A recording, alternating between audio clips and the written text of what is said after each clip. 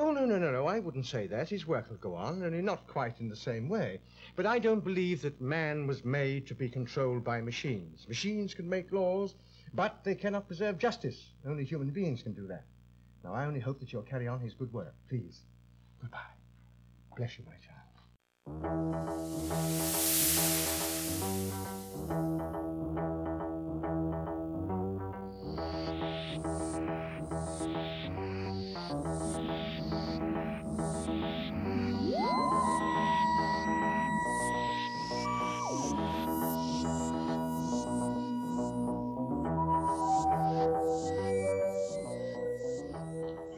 Hello everyone, and thank you for joining us on a quick trip through space and time. My name is Mac. And I'm Caleb. And this is a podcast where a Doctor Who veteran and a Doctor Who beginner go through each episode of Doctor Who and give their thoughts on it. And this week we will be watching The Keys of Marinus. The Keys of Marinus was written by Terry Nation, directed by John Gorey, produced by Verity Lambert, and debuted April 11th, 1964 to May 16th, 1964. And Caleb, you will be excited to know this. This is the first story that was written by a returning writer. Terry Nation was the one who wrote the Daleks. Oh, okay. So it might be pretty good. Yeah, so high hopes for this one. As I said at the beginning of, as I said at the end of the last episode, this is the first attempt in a long line of, let's face it, unsuccessful attempts to try and introduce an enemy that was as popular as the Daleks. I think it's weird that the Daleks are the most popular enemy because they're just kind of silly. They are kind of silly, but they're also just so alien. You know, they're not humanoid at all. They have such a weird speech pattern. They're just so distant, and more importantly, they're very imitatable. I feel like there's a better word for that. And very marketable. So I guess. Let's market these trash cans. Hey, I had a Dalek Yahtzee cup for a while that I just had on my dresser. So they are marketable. They're very easy. You can have Dalek salt shakers if you want. What are Doctor Who fans called? Whovians. Whovians. I hate that. Yeah. That's the worst. Not a great name, no. Why do you ask? I was just wondering because I was going to call you whatever it was, but that you having to say it was bad enough. Yeah, so. that's enough punishment. Yeah, fandoms are weird. I consider myself fans of a lot of things, but I never really like associating myself with any fandom because all fandoms are awful, without exception. I mean, I've made plenty of friendships through Doctor Who, but by and large, if you go on the internet for Doctor Who, it's kind of, like any other fandom. So Toxic and shitty. Kind of. There are plenty of people who will consider us not real fans because we're going to be ignoring all the audio dramas and books. So, and also not real fans because we keep making fun of Daleks. Exterminate. But yeah, so you're in an interesting position, Caleb, because at the end of An Unearthly Child, we had the scene where Susan reads the radiation wrong, and then they go out into Skaro. And then at the end of the Daleks, we had the TARDIS crashing. And then at the end of Edge of Destruction, they had them going out into the snow and finding a very large footprint. But at the end of Marco Polo, there wasn't any sort of lead-in to the next episode. So with that in mind, given all you know about Doctor Who and the title of the episode, The Keys of Marinus, what do you think this episode's going to be about? Oh man, this is the first one where I can't even think of something like funny to say about it. Because I genuinely have no idea. I've also been good about not looking at the thumbnails on BritBox. So I genuinely no idea. I'm going to say that this story was the inspiration for whoever wrote Kingdom Hearts. And it's about collecting keys into time and space. I have just read the back of the box, so I don't really remember what happens in this episode.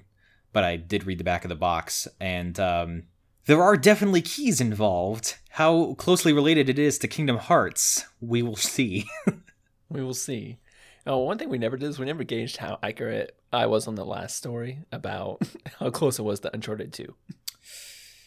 I don't know. I'm gonna say 50%. I was about half right. 50%. I feel like Yetis that weren't really Yetis, the Himalayas, Marco Polo. Yeah, that's about 50%. I'd say it's 50%. It was equally as exciting as Uncharted. Wow. Okay. Let's not get too far ahead of ourselves. Well, I'm ready to watch it. I don't know about you. Oh, I'm ready. Okay, and with that, we will see you all in the future. Let's get going.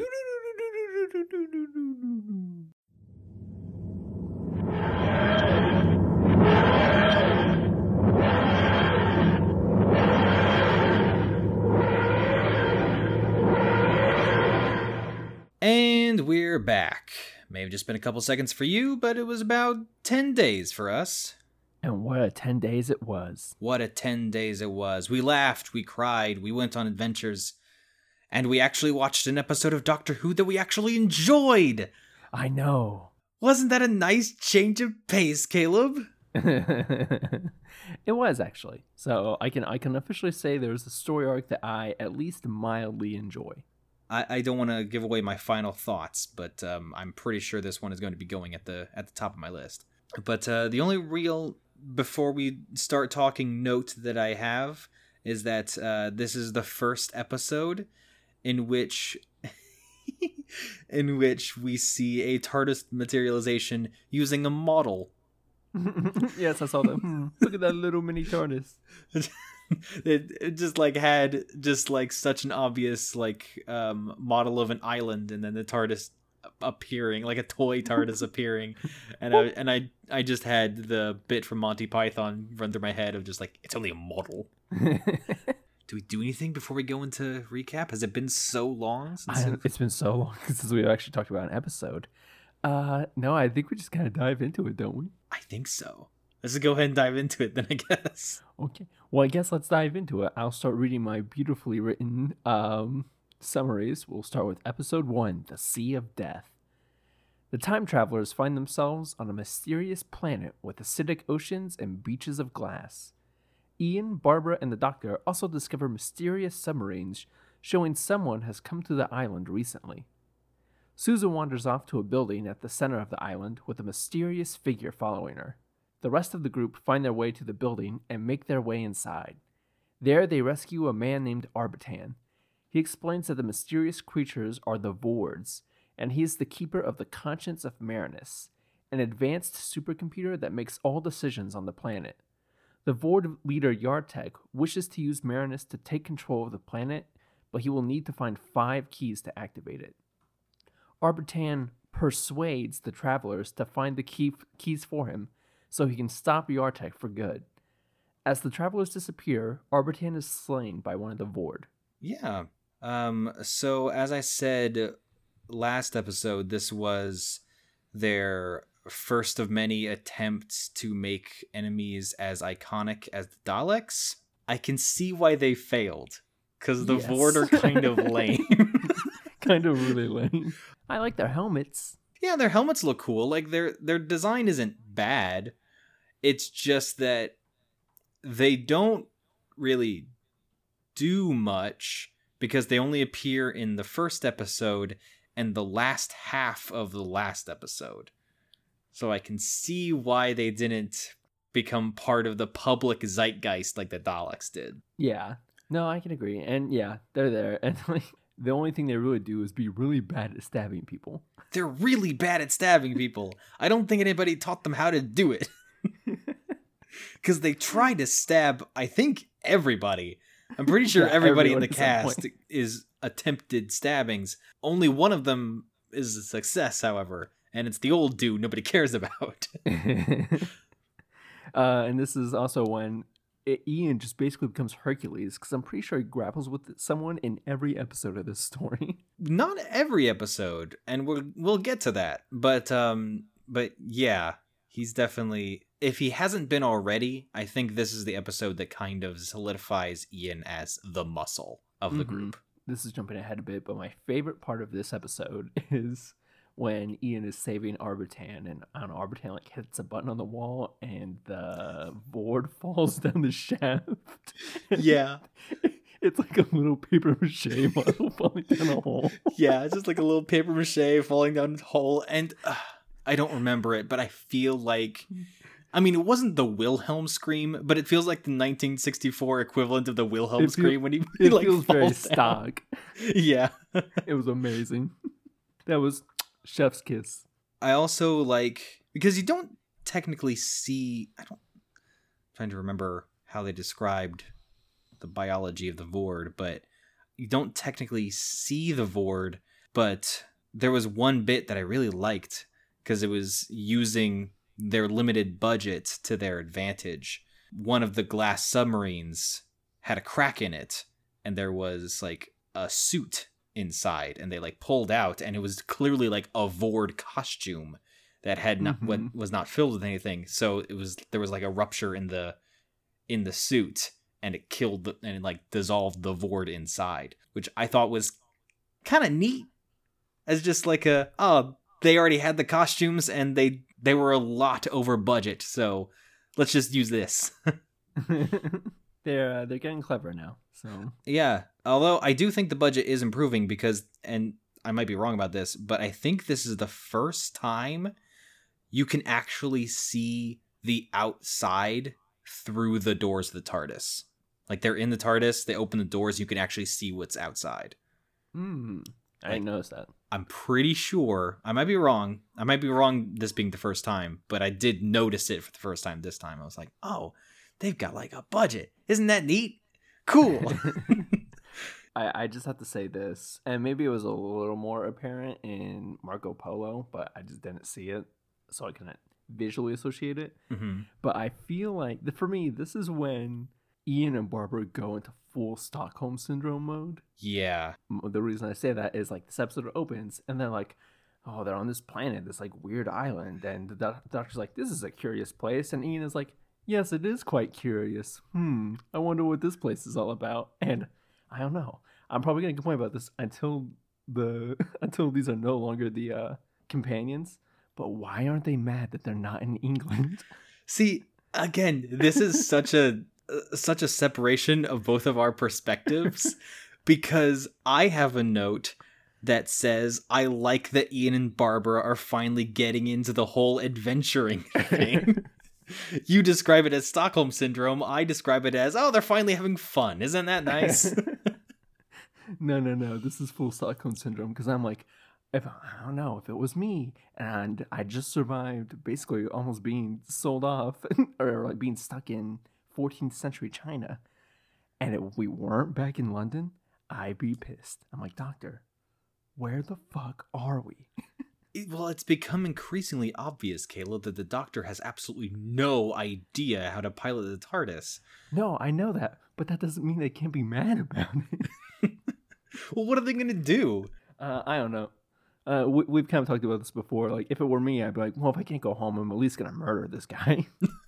Yeah, but then you're stuck wherever it is you landed. The Doctor's the only one who knows how to, quote, pilot the TARDIS. I'm stuck in space and time anyway. If I don't think I'm going home, at least taking this guy with me. Susan almost dips her foot into acid, and just her shoe falls in. And she has, like, a tiny little bit of a freak out, but not a big one. I'm still trying to keep an eye out for, like, Susan having a freak out per story. But the thing is, several times throughout this story, Susan's freakouts are kind of justified. So so it's like it's a while before it actually. Oh, there's a Susan freakout TM. Yeah, there's a Susan moment. I feel like, I don't know. There was quite a gap between me watching this episode and me watching the rest of the episodes. Mm-hmm. But I vaguely remember being like, Susan, come on, like, yeah, that's kind of weird, but chill the fuck out. But that's me vaguely recalling that. So yeah. Speaking of finally seeing things that we couldn't really see in Marco Polo, Ian is still wearing his robe, tunic, something that he picked up when he was in China, and it looks comfy as hell, and I want one. Oh, I know that silky turtleneck. I'm Yeah, like, it looks so good. I want it. I also make the note that so when they land on the island, they find a building and they are like going all around it. They can't seem to find any sort of entrance, but one by one they all go into it because the walls like rotate and shift, and they all end up like falling into it. Yeah, the Scooby-Doo. Yeah, and that's what I said. I said Caleb's analysis of Doctor Who being like Scooby-Doo is proving to be more and more true, because first there was the moving eyes in the last episode, and now there's the falling through the rotating wall in this one. All we need is like the one hallway shot where they're right into one room and then like the villain is coming out of another room. Oh my god. You're gonna love it, because in New Who they do that. Oh, like it's a straight up Benny Hill moment. Like it's played for laughs. It's not serious, but it's still really funny that you bring that up. Another funny moment was, again, they didn't intend for it to be funny, but all the best funny moments are the ones they don't intend to be funny. Ian and Barbara are trying to find an entrance, and then they hear Susan scream because she falls through the wall, and he's like, "That sounds like Susan. Let's go."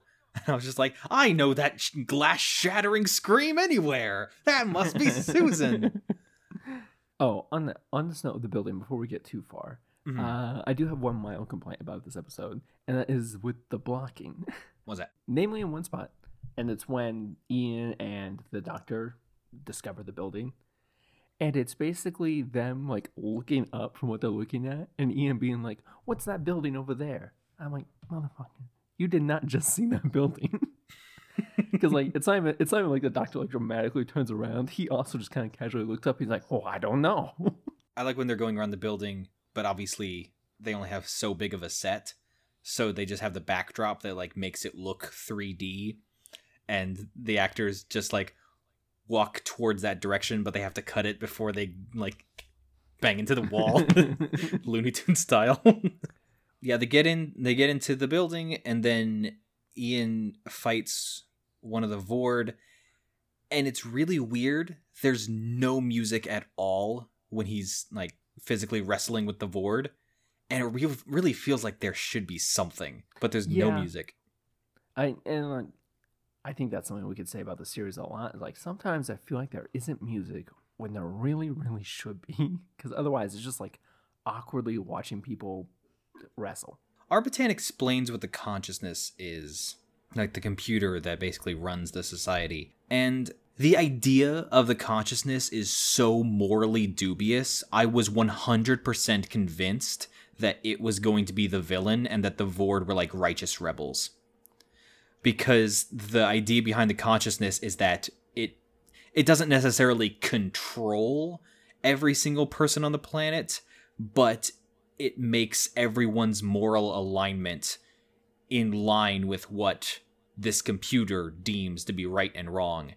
And I was really expecting there to be some sort of moral quandary there, but there wasn't. I feel kind of cheated out of that.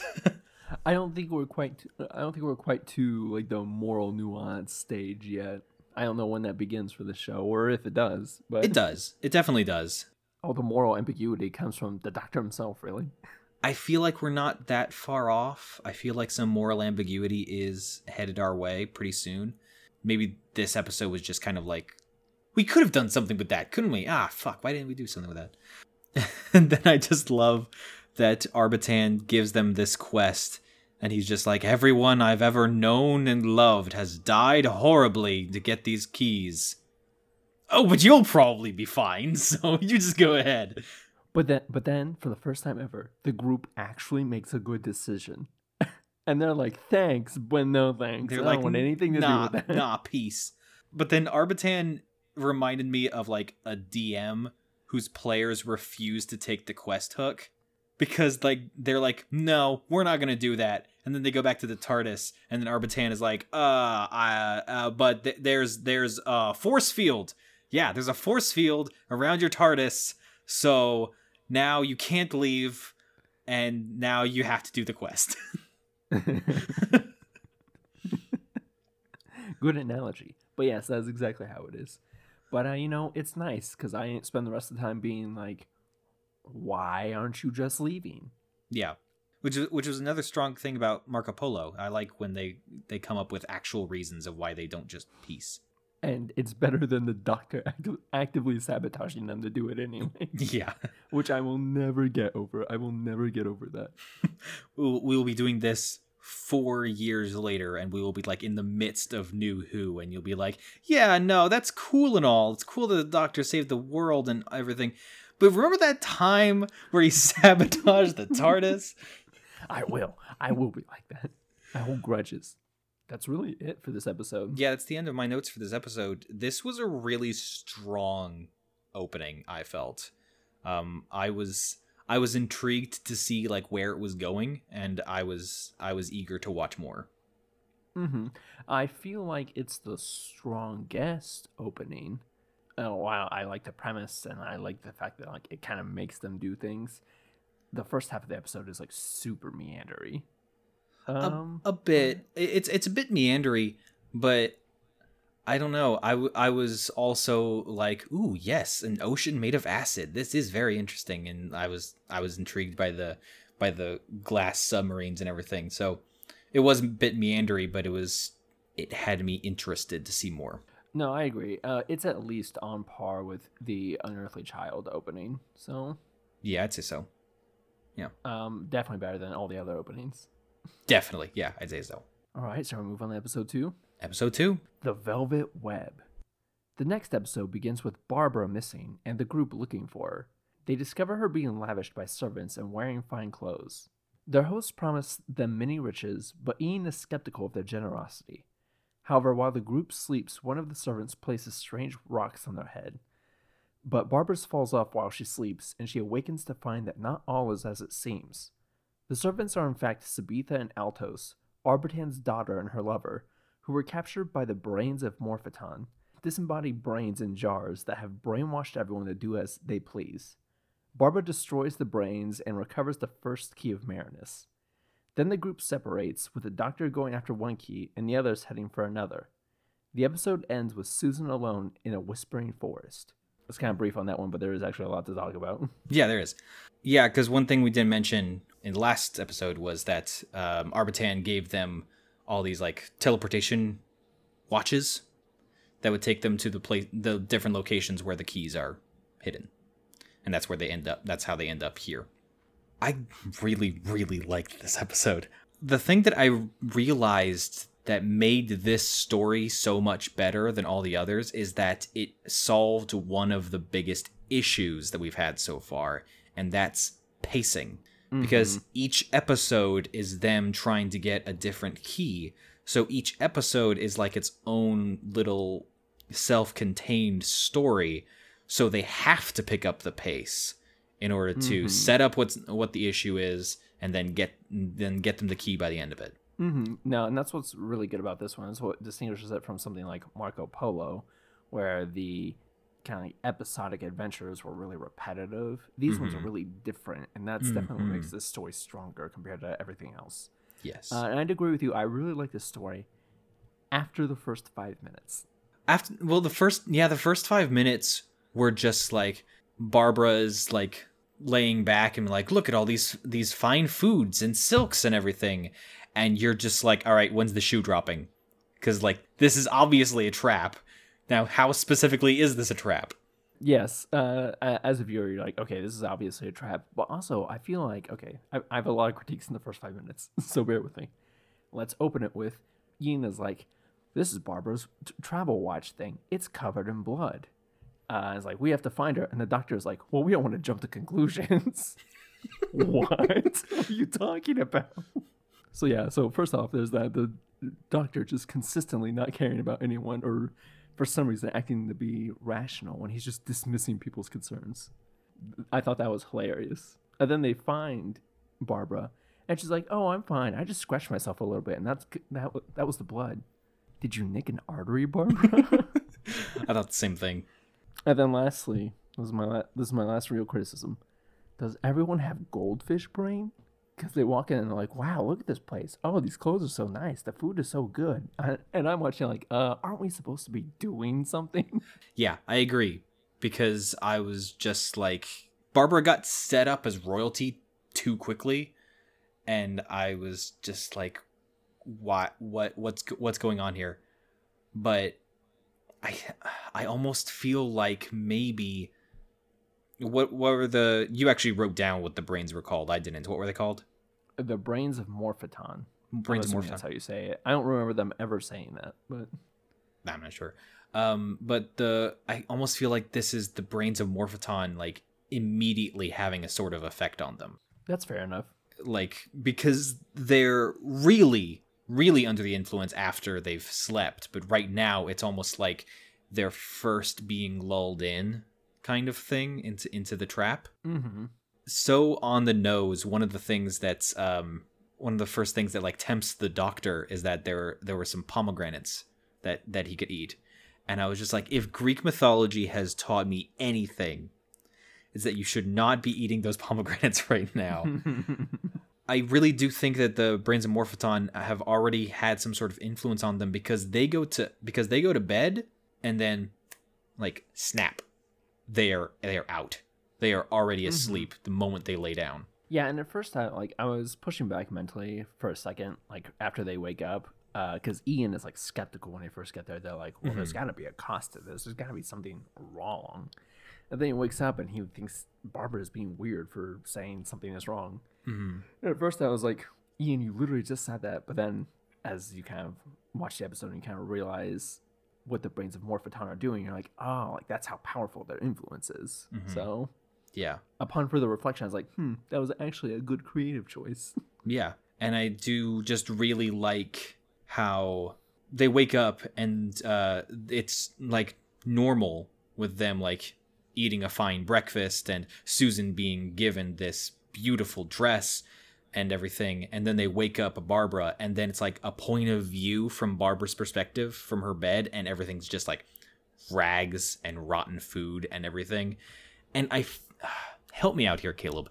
I feel like there's some sort of like famous myth or famous story where the moment they realize that they're being deceived, they see the world for how it is and how it's actually like rags. Now, I do know that this exact thing happens in Deltora Quest, but I'm pretty sure that the children's books did not originate that. I feel like there's some sort of famous like myth or story of like, oh, this is too good to be true, and then someone's eyes are opened and oh yeah, it is. Oh, I don't know. At least in the sense of like seeing like a utopia and then like you realize what's wrong and then it being a dystopia. I guess, I don't know, is The Giver kind of like that? I mean, The Giver is kind of like that, but I mean like literally like, oh, the food I was just eating is actually like maggot filled. Oh, I don't know. I genuinely don't. Okay. There's something I feel like you're right that there is like some sort of like universally like acknowledged story to that extent, but I could not tell you what it is. I'm too stupid. If you're listening to this, comment in whatever way you can comment, and please let us know if there's some sort of obvious example of this, because we will love you forever. Because it's bugging the shit out of me.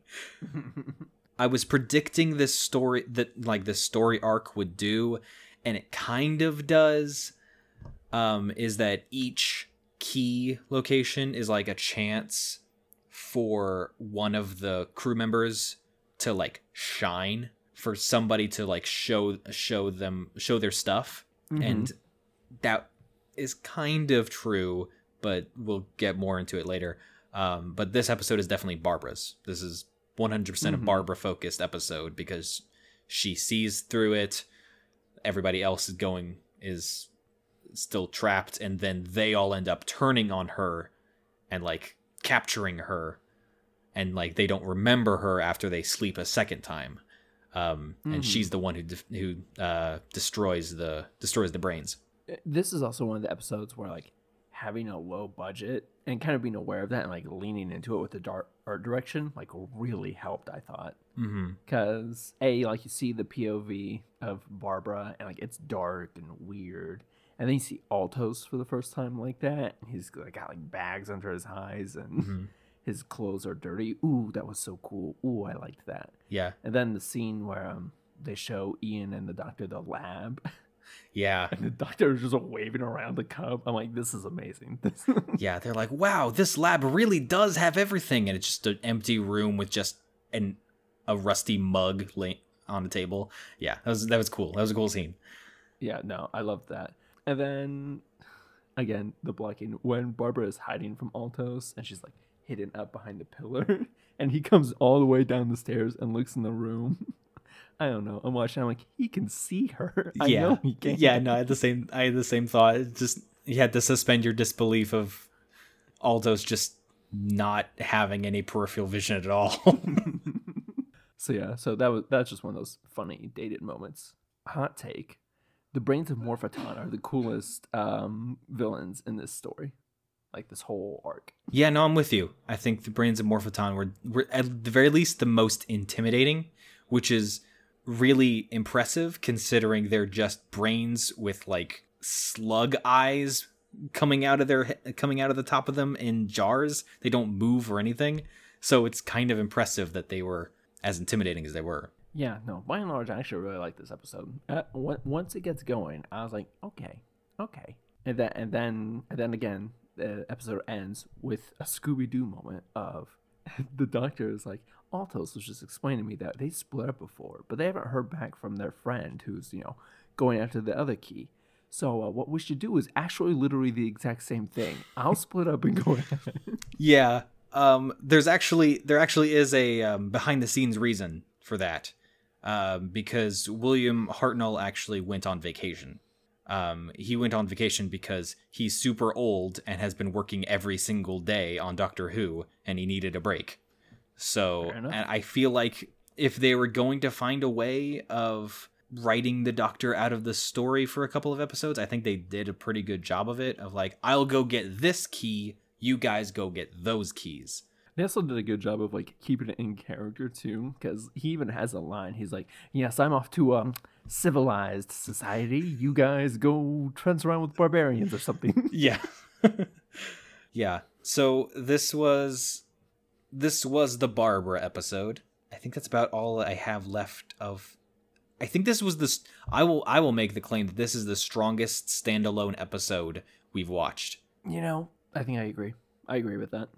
Yeah, absolutely. But yeah, that's all I have. That's all I have for this episode. Yeah, I think that's all I have too. So I shall read the synopsis for episode 3, The Screaming Jungle. Make it so. The episode opens on the travelers comforting Susan, who said she heard strange sounds from the forest. The gang splits up, with Susan and Barbara staying where they are. Barbara quickly finds the next key embedded in a statue. When she goes to get it, the statue grabs her and turns into the wall. Barbara just manages to throw the key before disappearing. Ian tells the rest of the group to go on ahead and that he will retrieve Barbara. After most of them leave, though, he learns that the key is fake. After following Barbara past the statue, he finds her in a strange maze filled with booby traps. After making their way into a building and dodging more traps, the two save an old man named Darius, who was tasked with guarding the key. Before he dies, Darius gives them a mysterious code hinting to the key's location. After reading his journals, they learn that Darius was a biologist experimenting on the local fauna. As a byproduct of his research, the forest is now alive and violent. It attacks the two as they try to find the key, but they find it just in time and escape. Yep. So actually, I'm lying. I did have one note at the end of episode 2 that I did not say.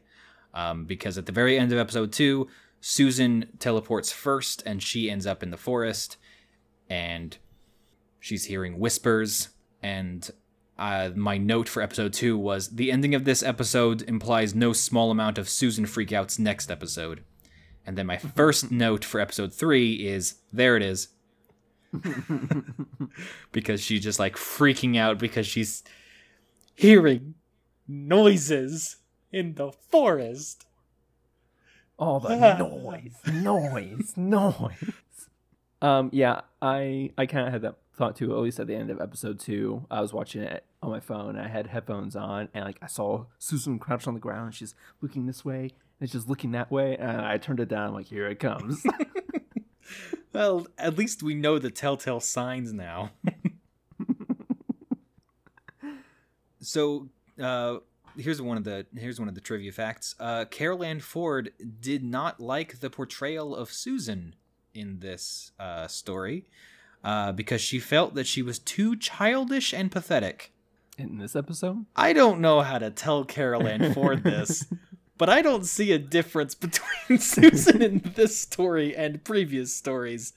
None whatsoever. I guess maybe the fact that they talk down to her, but they do that all the time too. They do that all the time, yeah. Because they're like, Susan, what are you talking about? Chill out. They all go on ahead, and Ian stays behind to find Barbara. Oh, here's an important note. In this moment, when they're kind of separated and they're off, Susan is just kind of like lying on the ground, and the vine snakes up her leg, and then she starts, doing her Susan thing. And then Barbara turns around to save her, grabs the vine, hits it with a rock.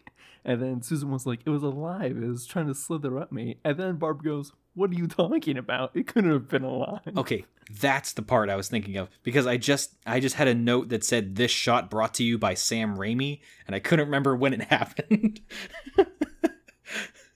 Then why did you hit it with a rock, Susan? I was kind of frustrated with how quickly Barbara was to completely dismiss Susan saying that she heard something or that she saw something for 2 reasons. One, Susan freaked out about the exact same thing in the Daleks, and guess what? She was fucking right. There was someone in the forest who did tap her on the shoulder. And also, at the very beginning of Marco Polo, Barbara claimed that she saw Yetis, but nobody believed her, and then they met the Mongols, and it turned out that she was right. It seems odd that Barbara is so quick to dismiss Susan's claims of having seen, heard, or felt something. Yeah, and like we're at a point in the show, again, they all have Stockholm Syndrome, and they're all aware that it's a big universe with lots of crazy stuff, so why wouldn't the forest be alive? Yeah. Why wouldn't Susan hear something? But I am glad you brought that up, because Susan has a line where she's like, she heard something, and she's heard it before. And I'm like, ooh, oh, that sounds interesting. Something we've seen before, like something about their past adventures. And then it never got brought up again. I was like, what was the point of that? But now you've kind of connected the dots with the Daleks episode. Yeah. I don't know if that was intentional or not, but it makes sense to me. Who knows? I will accept it. And given that it was Susan who came first, and that it was Susan who heard the whisperings first, and Susan was the one who was being targeted by the plants, I was predicting this was going to be the Susan episode, like the last episode was the Barbara episode, but almost immediately, like a minute later, she bounces with the other two. Altos and Sabitha. So like I was gearing up for a Susan episode, and then it didn't happen, and I was kind of disappointed. So I was like, okay, I guess this is the Ian episode, because and then the rest of them are the Ian episodes. Almost. The statue grabs Barbara and is definitely copping a feel. Definitely. I thought it was really funny because like it's clearly just like a wall that has 2 holes in it for an actor's hands to go through that then like grab her by the legs and turn her around. I thought that was funny, but also like good job on using your budget well. We figured it out. We figured out how to do it.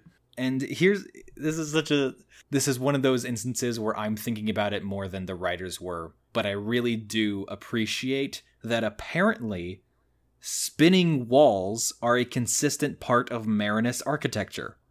Because this is the second instance in which the only way to get into a place is through a spinning wall that they've encountered since landing on this planet. They should double down on it. Like when they're in the trial place, like all the doors should just spun. I was kind of hoping they would. I thought that would be great. And you're like, oh, that's consistent world building. And not just like convenient ways to make people go away. Yeah. The group pulls another Scooby-Doo tactic with like really insane leaps of logic. So Susan gets grabbed and turned around. Ian is like, I don't know what to do. Barbara I don't know does. how to get her back. Oh, I'm sorry. Did I say Susan? Yeah, Barbara. So Ian is at a loss at what to do. And Altos and Sabitha are just straight up like, she has a watch. She's probably fine. Let's just go. And then Ian is like, yeah, why don't you guys go ahead and go and I'll figure it out. I thought that was really funny. And just the classic of like, hey, we're probably in danger. Let's keep splitting the group up. Their logic wasn't entirely unsound, though, because they're like, you three go on ahead just in case Barbara's already moved on. But there's a chance that Barbara hasn't moved on, and we don't want to just leave her here. So I'm going to look around to make sure that she's left. I feel like there is some logic to it. No, like there is some logic. I think it's more of like how quick they come to the conclusion. Okay. Because they're like, well, what do we do? And Sabitha is like, well, she has a travel watch. Like, she probably jumped ahead. And it made me suspicious of Sabitha and Altos. I'm like, are they the bad guys? I was kind of expecting something too. I had a theory for a plot twist later in this story, but it's like the last 2 episodes. Okay. Something else that I've kind of expected to come up in our discussions, but hasn't yet. Caleb, what's your opinion of Sabitha? And how hot she is. There it is. Because like one of my notes in episode 2 was like Caleb's going to mention how hot Sabitha is. Oh, I have a type. You definitely have a type. I sure do. Yep. Anyway, so Ian goes and finds Barbara, and I think they split up again. I think they split up again. Yeah, they split it, like, because once they get to the building, once they make their way through, like, the weird maze thing, they can't get the door open, and Ian is like, well, I'll go find another way in. You stand here. Right, yes.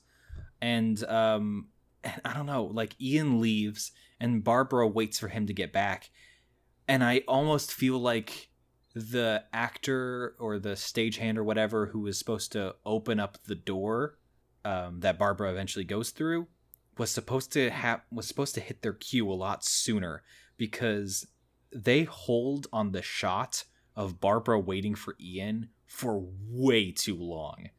Yeah, I totally agree. And then Barbara walks into the building and a net gets thrown on her, and the ceiling starts to come down. Yeah, the ceiling starts to come down, but more importantly, like, Barbara, she's having such a tough time with this net. Let me tell you, she is just baffled by this net. And, like, she screams for Ian to come help her, and I'm like, it's a net. Just take the net off, Barbara. just roll it off of you. It's just like, Darius is strange. Darius is very strange. One of the notes I have regarding him is that he has this little house that he's holed up in to protect him from the now conscious Flora that's attacking, and he's like boarded up his windows. But this dude sucks at boarding up his windows because there's like so much space. Like, it's a huge window and he just has like 3 planks of wood on it and not covering it up at all. He's like, yes, there, now we're good. So, like, he kind of deserves... Now those little plants can stay out. He kind of deserves to be killed later. I think what... This is something I thought, too.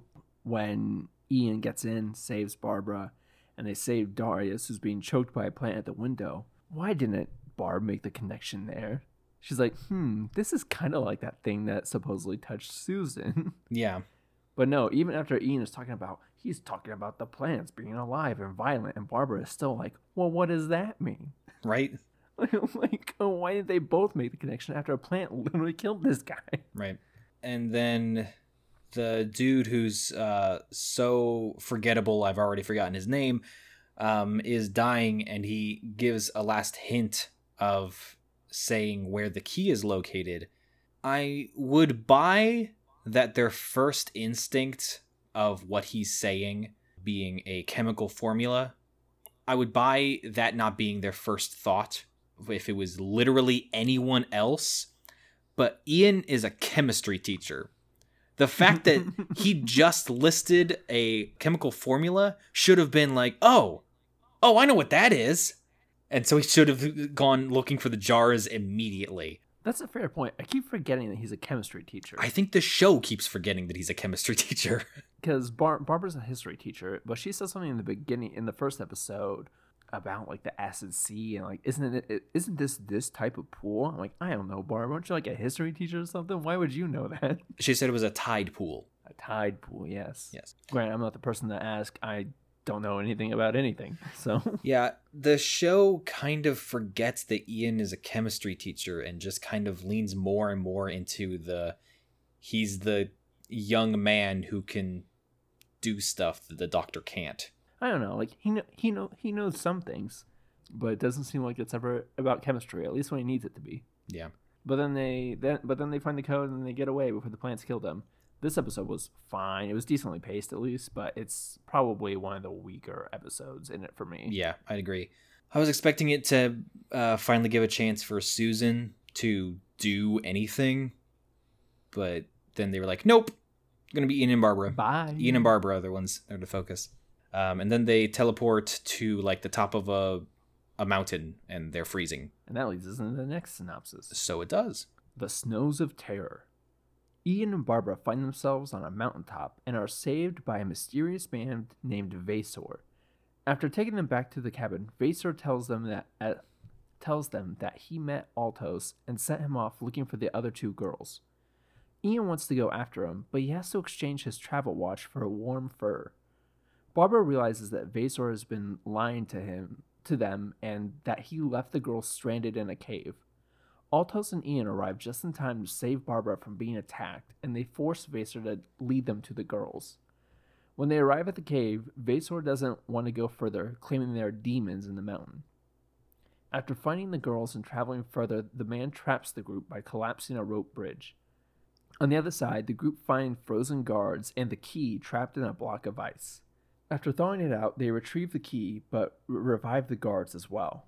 After escaping the mountain, the group make their way back to Vasor's cabin and retrieve their watches. Vasor is killed by the guards, and the group narrowly escapes. This episode is pretty good. It's definitely better than the last one. It's better than the last one. I would call it the second weakest episode. Yes, I would agree. But it gets points for the hilarity factor, because some parts of this episode are unironically hilarious. Yes, I agree. But what parts are you talking about? Oh, a lot. We'll get to it. Okay. Well, I guess, okay, we'll start with this one. Early in the episode, Ian has to trade his travel watch for a fur that only covers his shoulders.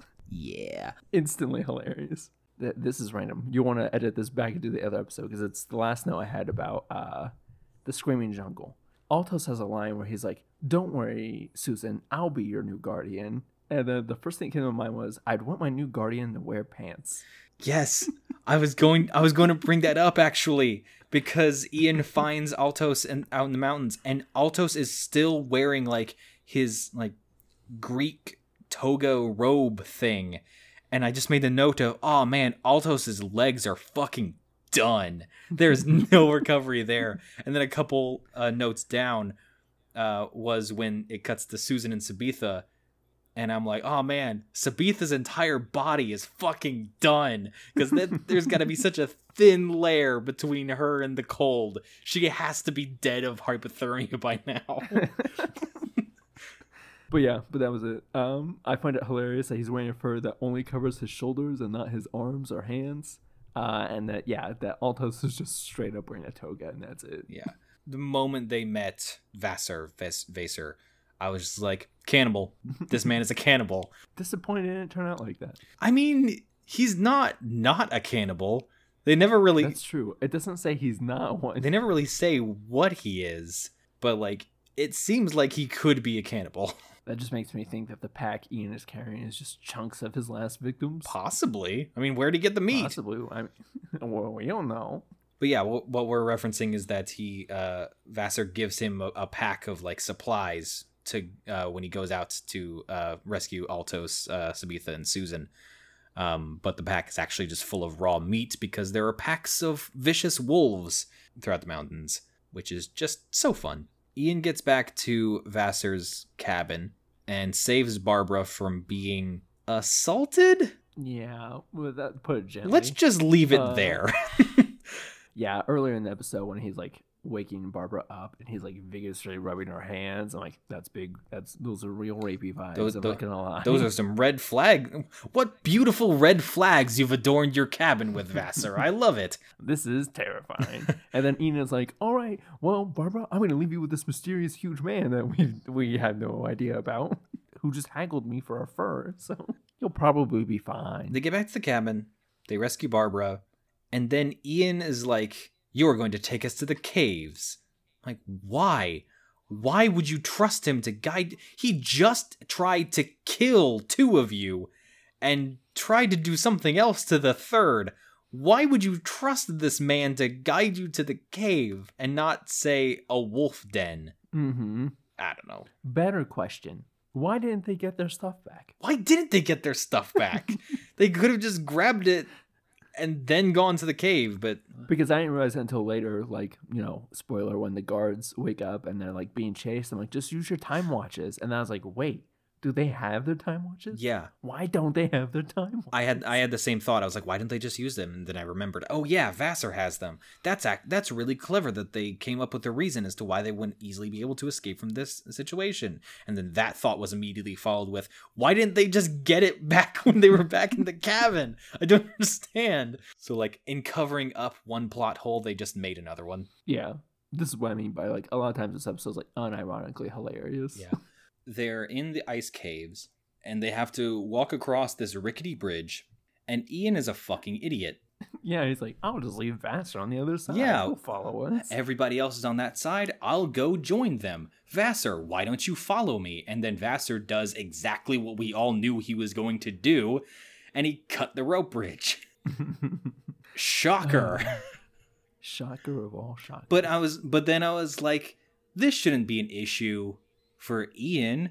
Why, he spent like an entire episode and a half, it feels like, during the Daleks helping people jump across a gorge. This should be no problem for him. But then they don't. And then they don't, not even a little. This episode has me with a lot of questions about the world. Mm-hmm. Or this part of Marinus. Mm-hmm. Because he says there's a village. Vassar obviously lives some, like, very simplistic life compared to other places on Marinus. Mm-hmm. And then they come into the cave, and there's what I could best describe as, like, Knights Templar cosplayers frozen around a block of ice, and, like, a pipe that sprinkles hot water. Is there, like, a complex pipe system in the mountain? I don't know, but I'm glad you brought that up, because this ice block puzzle, again, this makes it feel like a beginning DM writing their first campaign of like, they came up with this ice block puzzle and they're like, yeah, you have to turn this pipe and it'll warm up the ice block, but it'll also thaw out the guards. And then one of the other players pointing out, why is there a pipe structure that heats up this specific ice blocks just in the mountains randomly? And the DM doesn't have an answer to that question. And you're like, who knows? It's part of the mystery. Yeah, but this all of the Keys of Marinus just feels like a D&D campaign. Like this. And you know what? I kind of like that premise. This story becomes so much more enjoyable. Like go ahead and go watch it again with just like the mindset of this is a D&D game, and it kind of fits. And the doctor being gone is actually just the player being on vacation. Yeah, the player just like, sorry guys, I missed the last couple sessions. What did I miss? So yeah, I thought that was hilarious. I really, really enjoy the guards, like way too much. Yeah, the guards are interesting because they like do a kind of cave-in-esque thing to at the very least slow down the guards. And then they've successfully made their own bridge for Susan to get across, and then Susan like reties the rope bridge somehow, which lets everybody else across, and then they pull a Vassar and destroy the bridge so that the guards can't come over. They then go to Vassar's cabin, where they like get their watches back, and then the guards are there and they kill Vassar. How the fuck did the guards get out of the cave? They have no way across the gorge. Did they make their own weird bridge thing and just slowly like inch across on all fours?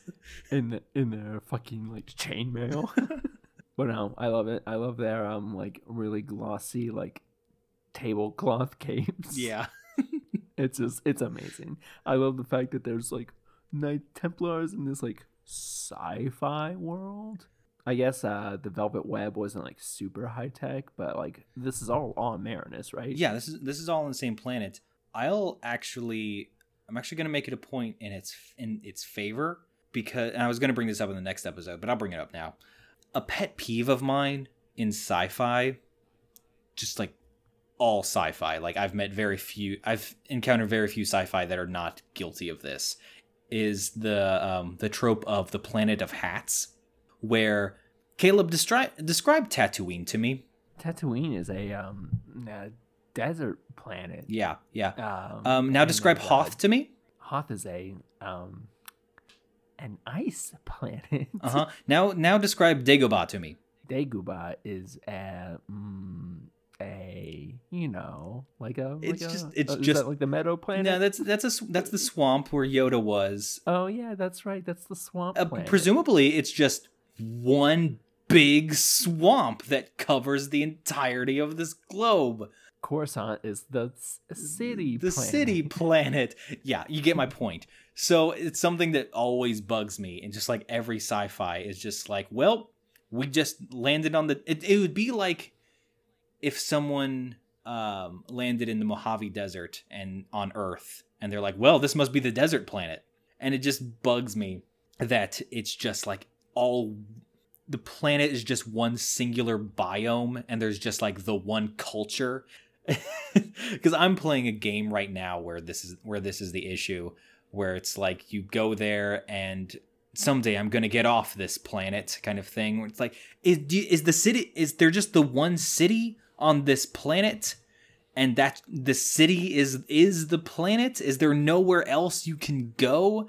It bugs me. So the one thing that I really, really, really, really like about the Keys of Marinus is that it doesn't do that.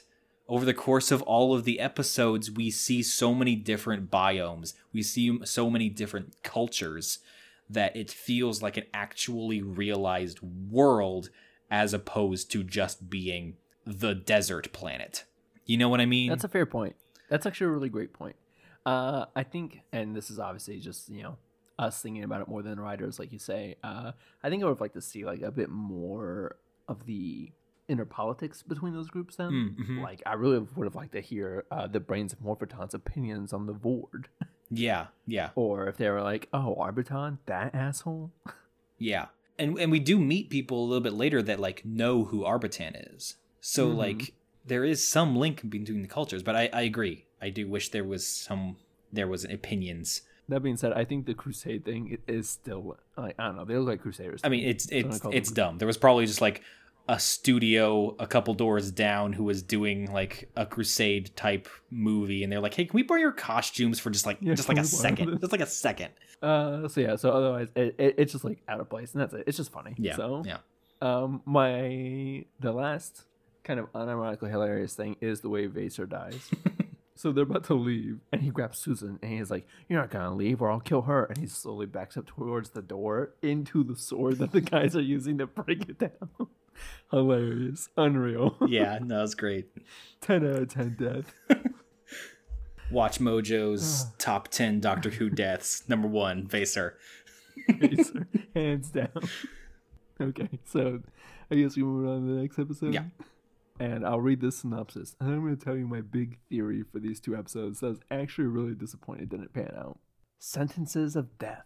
The episode begins with Ian stumbling on a body and discovering the last key in the display box.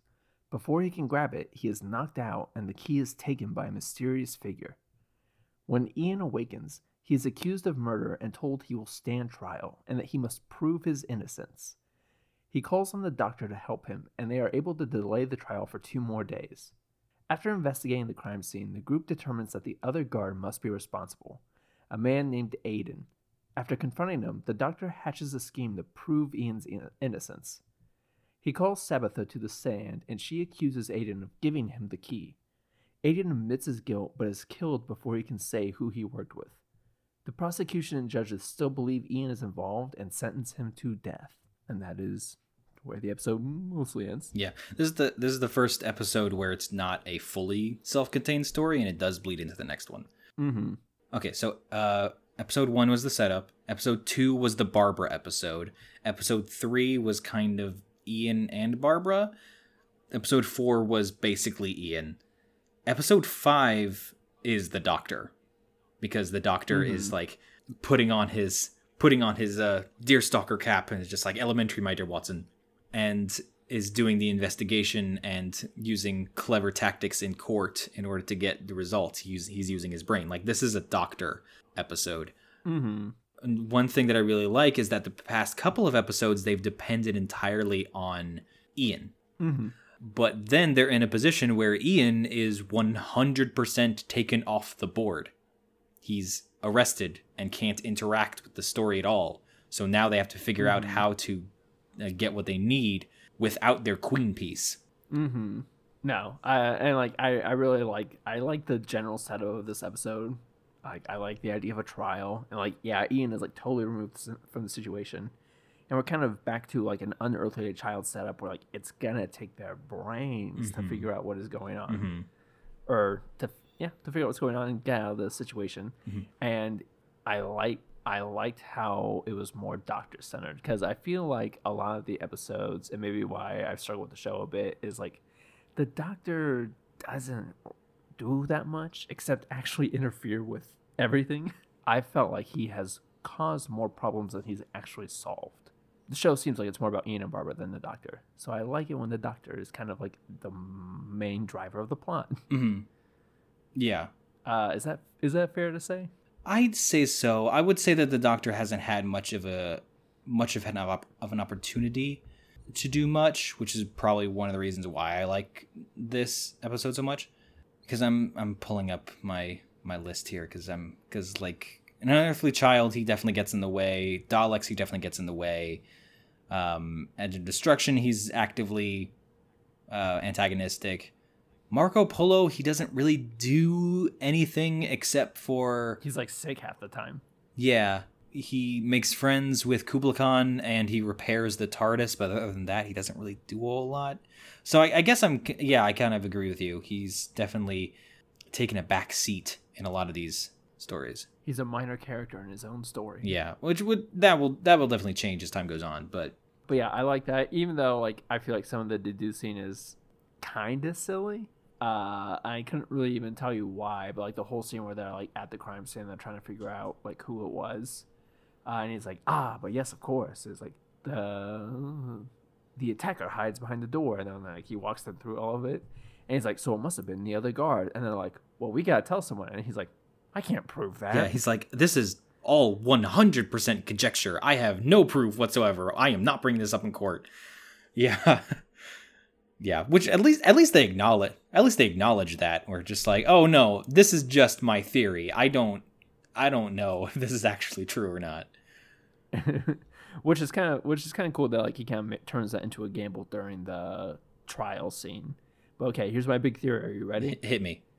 This is based on everything I know about the Doctor and everything he has done up until this point. I straight up thought he was the one that framed Ian.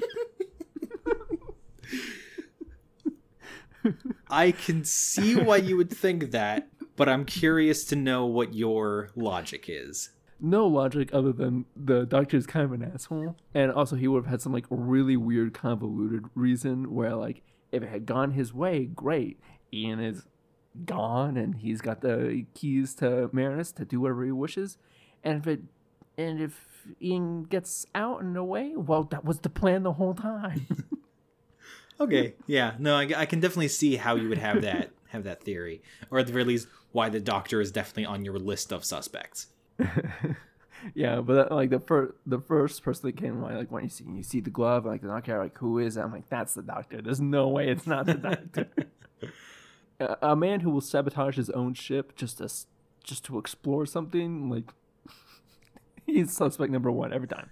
Anytime there's a mystery like this, I'm gonna immediately blame the Doctor. Yeah, I do think that after the events of Edge of Destruction, he's kind of accepted them as his traveling companions because he's realized he kind of needs them more than anything else. I do agree that their relationship is a little better now, but not enough where I don't think he won't do it. That's fair. One teeny tiny little detail that I absolutely loved is that they point out that the reason that, he's suspected of murder, he's going to be executed, is because murder is so rare in their society, which checks out because up until recently, they've had the consciousness in their heads, making it so that murder wouldn't even cross their minds. So it makes sense that they would react this, I hesitate to use the word violently, but this drastically to a possible to a murder trial. And but the only thing that the next obvious step of that thought is, why do they have a court system at all? Oh, that's a good point. Why weren't they like, hey, why did you do that? Why do they have a court system set up with the consciousness already has programmed into them their sense of morality? Mm-hmm.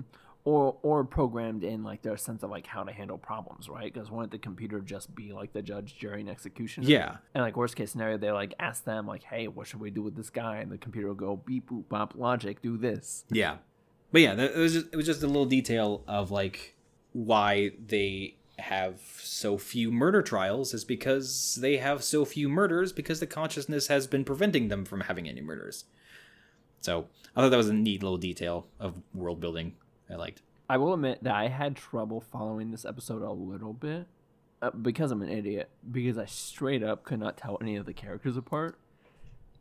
Everyone in like the black button-ups with like the parted hair, I straight up thought that the like the interrogator, the prosecutor, and the guard that stole the key, I thought they were the same person until Aiden died. I'm not even lying. You know what? I don't even blame you. There was definitely a lot of very similar looking characters in this episode. So I don't blame you at all. I will admit, in my note taking, I often depend on the fact that you're going to be recapping everything. So I'm hoping that you'll be able to help me with this, because my very last note for this episode is "God damn it, Susan," but I can't remember why. Does it get revealed that Susan got kidnapped right at the end of this episode? That's it. Susan got kidnapped. God damn it, Susan. Because she gets kidnapped, and then Barbara basically gets a ransom call that's like, hey, we have your plucky child sidekick. I think that actual phone call happens next episode. Susan gets kidnapped, and I'm like, God damn it, Susan. I also like how like there's like all this theatrics of like Sabitha like accusing Aiden, and Aiden's like, what? I never. And then like they grab him and like, all right, I did it, but they made me do it. And then he like, I don't know, dies. Yeah. I think he's like, is he shot? It says he's shot because like a gun went off and they're doing some sort of like analysis on it to see who shot it. Mm. But like it's just like a weird like flash out light. Yeah, so it might have been like a ray gun or something. But then the trial keeps going. And the prosecution is like, well, that was very dramatic, but it changes nothing. The person that Aiden said he was working with must be Ian. Therefore, Ian should be put to death. And the judges are like, yeah, that adds up.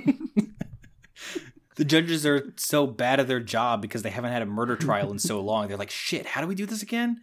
Yeah, that makes sense. Sure, let's go with that. Prosecution, yep, I side with them. And then the doctor's like, well, I need more time. And they're like, You've had an entire episode, Doctor. I think that's enough time. This isn't the Daleks, Doctor. This is a well-paced episode. We're going to have to wrap this up. But I just thought it was amazing that the prosecutors were like, wow.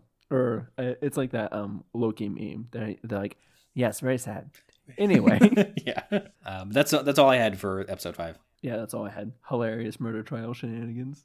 All right, so the last episode, The Keys of Marinus. Time is running out, and the group must prove Ian's innocence.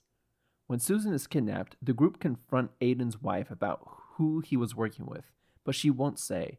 As it turns out, Kala is one of the masterminds and has Susan hidden in a locked room. When the group returns, they narrowly stop her from killing Susan. Then they learn that Kala's accomplice plans to return for the key. When the mysterious figure arrives at night, he pulls the key from a hidden compartment in the mace, and the group spring their trap. As it turns out, the murderer is Eisen, the prosecution in Ian's case. After returning their travel watches to the group, they travel back to Arbitan's fortress, which has been overrun by Yartek and the Vord. After catching onto a ruse by Yartek, Ian gives him the false key from earlier in the story, and Yartek destroys the conscience of Marinus when he inserts it. With the Vord defeated and the conscience destroyed, the group set out for a new adventure. So, Caleb, I'm not sure if you've noticed this, but on top of pacing, this episode also addresses another common complaint we've had with this show. It actually has payoff for shit that's set up earlier. That's true. That is very true. Because Ian gives him the fake key, which, I don't know about you, but when the fake key was introduced a couple of episodes ago, I was like, oh, that's another cool thing, that's another cool Chekhov's gun for the collection on the wall. Here's another thing that is never going to be addressed again. It did get addressed again. I was like, good job, show. It's almost like this got planned. Did someone outline this? Golf claps all around. Yeah, that's very true. This one is, I don't know. It's fine. It wraps up the story nicely enough, even though it feels like it's like trying to rush. Because like this episode especially, the other episodes are well paced, but this episode is like, all right, come on, this happens. Yeah, no, I agree, because because every other episode in this story has been a self-contained thing, but this one is like cut in half. Of like, it needs to wrap up the Ian trial story, and it also needs to wrap up the Vord and Marinus in general. Mm-hmm. What made them decide to make this 6 episodes instead of 7? I don't know. This is the one time where like 7 episodes would have actually been fun. Yeah, absolutely. Which is weird that we're saying that. It's weird that we're like, oh man, this should have had another episode. Yeah, it feels very strange to say that. Yeah, at the very beginning, they're talking to Kala, and then Kala says, I understand, you must be so worried since you spoke with Susan, but I just can't help you. And like, immediately after she said that, I, in real life, screamed, objection! Because it's like, how do you know that they were talking to Susan on the phone? And just like the Phoenix Wright music was playing in my head. My only note, I straight up did not pick up on the when you talk to Susan thing, because I don't know. I was too focused on like the way she was reacting. Like when she started crying, I was like, who cries standing up? That's what I was wondering. I was like, this is fake.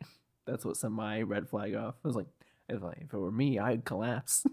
I love how I'm over here like, wait a minute. What you said can't be possible because of this evidence, and this evidence. There's the contradiction.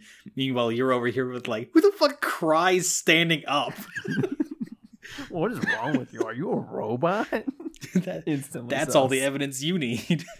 I love it how she's like turning and then she's crying, and then like the door closes and then she just comes away with this like super evil look. Yeah. So during the trial part of this episode, they're like trying to ramp up the tension of like they're trying to get all the last pieces of evidence to recuse Ian, and they keep cutting back to him because like he's basically on death row waiting for his execution. And I can only assume that this is part of their torture for Ian, because every single time it cuts back to Ian, there's like a countdown for when his execution is going to take place. And just like the most annoying beeping is happening as the countdown is like beep, beep, beep, beep, beep. I'm like, if I was Ian, I was like, oh my God, kill me now. Do not make me wait through this. Can my last few moments be in peace? And if not, just end it. Finally, Mac, you're understanding my mentality on things.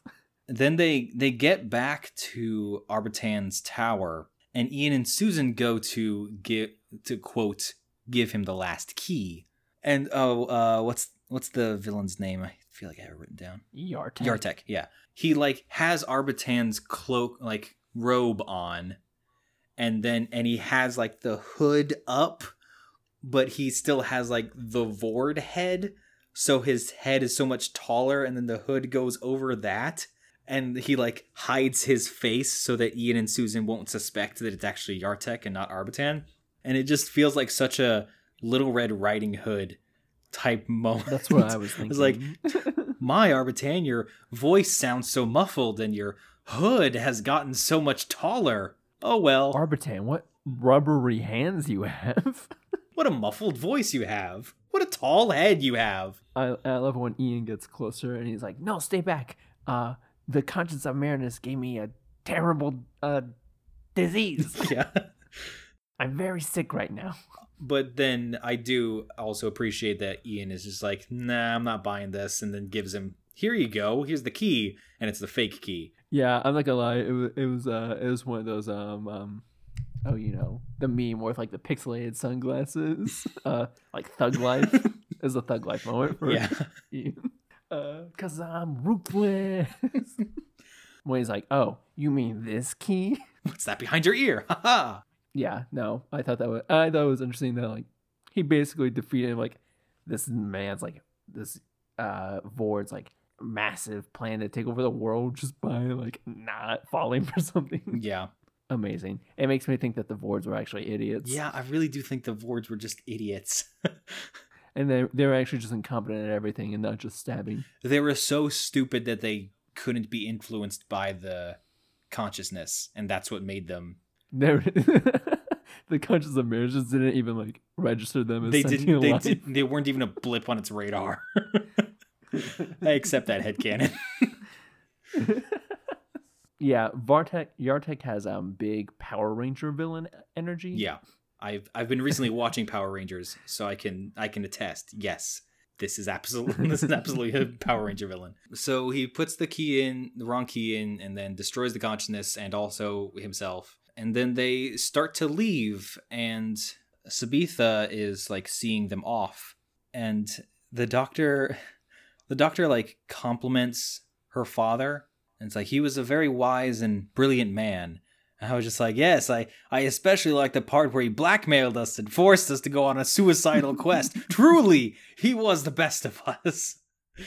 Like, what are you talking about? What part of this was him being wise and brilliant? No, I reject that. That is 100% in line with the doctor. Yes, the way he blackmailed us and forced us to do what he wanted, I really admire that about him. You know what? I'll give that one to you. You're right. But yeah, I kind of already touched on this, but I was kind of disappointed that they never touched on the moral implications of the consciousness of a machine that rewrites the will of its people to line up with what its idea of justice was. Kind of wish they had touched on it a little bit, because like the Vord were about to control the consciousness and then use that for evil to control the populace. Anything? No, we're not gonna touch on it. Okay, never mind. Moving on. Vord bad. That's all you need to know. And then they dematerialize, and there was such ominous music playing as they warped away. I'm not sure if you noticed that, but it felt like so. Mm-hmm. Oh shit, what's about to happen next kind of thing. No, I know. And I don't remember, but doesn't like the title card for like the next episode have the word evil in it? It's like the Temple of Evil or something like that. Probably. I think so. I thought I remembered evil being in the title. I think it is, because I know what the next story is. So the Temple of Evil seems like something that would be the name of an episode title. So probably. So yeah, that's really all I have. This episode's oddly like too quickly paced. Mm-hmm. Yartek is like hilariously dumb. Yeah. And Power Rangery, and then then they fuck off and leave. The only last bit of trivia that it didn't touch on, in the 5th episode, William Hartnell is notorious for like flubbing his lines or not being able to remember his lines. One of the most notorious examples of this is in the Daleks, where like they're in the cell And doctor says, they must have been anti-radiation gloves. Drugs. Like, that's one of the classic clips. Because they only had so much film and so much time to shoot. So they were given like three cuts per episode. Mm-hmm. And, he was old. He couldn't always remember his lines. So he was notorious for flubbing his lines. In the 5th episode, it seems like he does that. Because it seems like the line is supposed to be, I can't prove it at this time. But he says, I can't improve it at this time. Except that line flub was actually written into the script, and William Hartnell nailed it. Like, he said the incorrect line correctly. Yes. They're like, it's just in the Doctor's character now to flub what he says, so we're just going to write that in. That is kind of cool, actually. I noticed a lot of flubbing from everyone in this one. Not everyone, because I feel like Ian usually does a pretty good job. But I noticed a few moments where Barbara did it. I noticed a few moments where Susan and Altos did it. And I don't know. Like, it seemed more apparent this time. I didn't know if they were, like, rushing or if, like, they were really short on film. I don't know. And this is when they started burning episodes. Maybe. I mean, this episode definitely had, like, a higher production value, a higher production budget. So I can definitely see them being like, okay, guys, we can only do one cut this time. So don't fuck up. Yeah, but Barbara has a line. It's in the Velvet Web when she's talking to Sabitha when she's still brainwashed or whatever. And I know Barbara just says something in essence of, I think you're under some deep form of deep hypnosis. And I don't know why, like, that, like, caught my mind. And, like, for whatever reason, all I could think of was the movie Dodgeball. I don't know if you've seen that. But one of the famous lines from the movie is the 5 Ds of dodgeball: dodge, dip, duck, dive, and dodge. Yeah. I don't know why that came to my mind, but like some deep form of deep hypnosis is my favorite line in the whole story. Did you have any more notes about this episode specifically? This episode specifically, no. Okay, so then let's just go ahead and move on to final thoughts. Final thoughts? Quite frankly, I fucking loved this episode. I thought it fixed a lot of the pacing issues. I thought each of the stories, while there were definitely some weaker elements in some, I thought each of the stories individually were very compelling. The Velvet Web was definitely the best one. Mm-hmm. I know it's just my projection onto the episodes, but it felt like each member of the crew was going to get a focus, and it feels like Ian, Barbara, and the Doctor did, but Susan never did, and I feel like that was a missed opportunity. Mm-hmm. I would like to see something. I would like to see Susan do more than like cry and fall. I'm hoping so. I'm really hoping so, because like the Doctor's the brains, Ian's the brawn, Barbara is the heart, and it doesn't really feel like Susan has a role yet. And I really, as much as like I complain about Susan, I would like to see her do something. Mm-hmm. No, I totally agree. I think it's a little odd that the quote main villain group was only in the first episode and the second half of the last episode, and the leader of that group wasn't shown until the last 10 minutes. Yeah, no, I agree. I think it's not perfect, but my final thoughts are like it's the best story so far, hands down. Like it leagues ahead of the others. Yeah. I like the idea of there being like a loose overarching story and the actual episodes being way more self-contained. Like we get this piece which furthers the main plot, but the episode itself was kind of self-contained. Mm-hmm. I like that. I agree. The Velvet Web is the best episode. I feel like if the show keeps going in this direction, I might actually enjoy it. Yeah. Each episode had its own individual flaws, but I felt like altogether it came together decently well. Yeah. And I agree. I'd like to see like the main villains a bit more. I'd like a little bit more nuance and a little bit more world building, but the show is getting better, so that's a good sign. Yeah, it's a good sign. We've pretty much already touched on it. I've been doing my rankings. I don't know if you've been doing rankings. For Edge of Destruction, I said that I'm putting at the top of my list, but I'm expecting it to be dethroned. And then I said the exact same thing about Marco Polo. The Keys of Marinus I'm putting at the very top. I'm not expecting it to be dethroned anytime soon. Okay, fair enough. I'd agree. For me, it's the Keys of Marinus, followed by the Daleks. Sabitha and Diani have nothing to do with those decisions. A little bit of something. A little bit of something. The Daleks almost took top place, almost exclusively for Diani. But no, yeah, this is my favorite episode so far. I like the ones where there's actually a bit of world building to it. And I don't know, I haven't really liked the history episodes yet, but we'll see. Well, that's it for this episode. If you'd like to talk to us about the show, you can find us on Twitter at QuickTripDW. And if you'd like to just talk to us in general, you can find us at MacTheMeh and at CLB_Clark. You can find this podcast on iTunes and every other major podcasting platform, and also on Mac's YouTube channel, which is MacTheMeh. And join us next time on our quick trip through space and time, in which we watch Jacqueline Hill's favorite episode, and also bring up questions of morality and time travel in The Aztecs.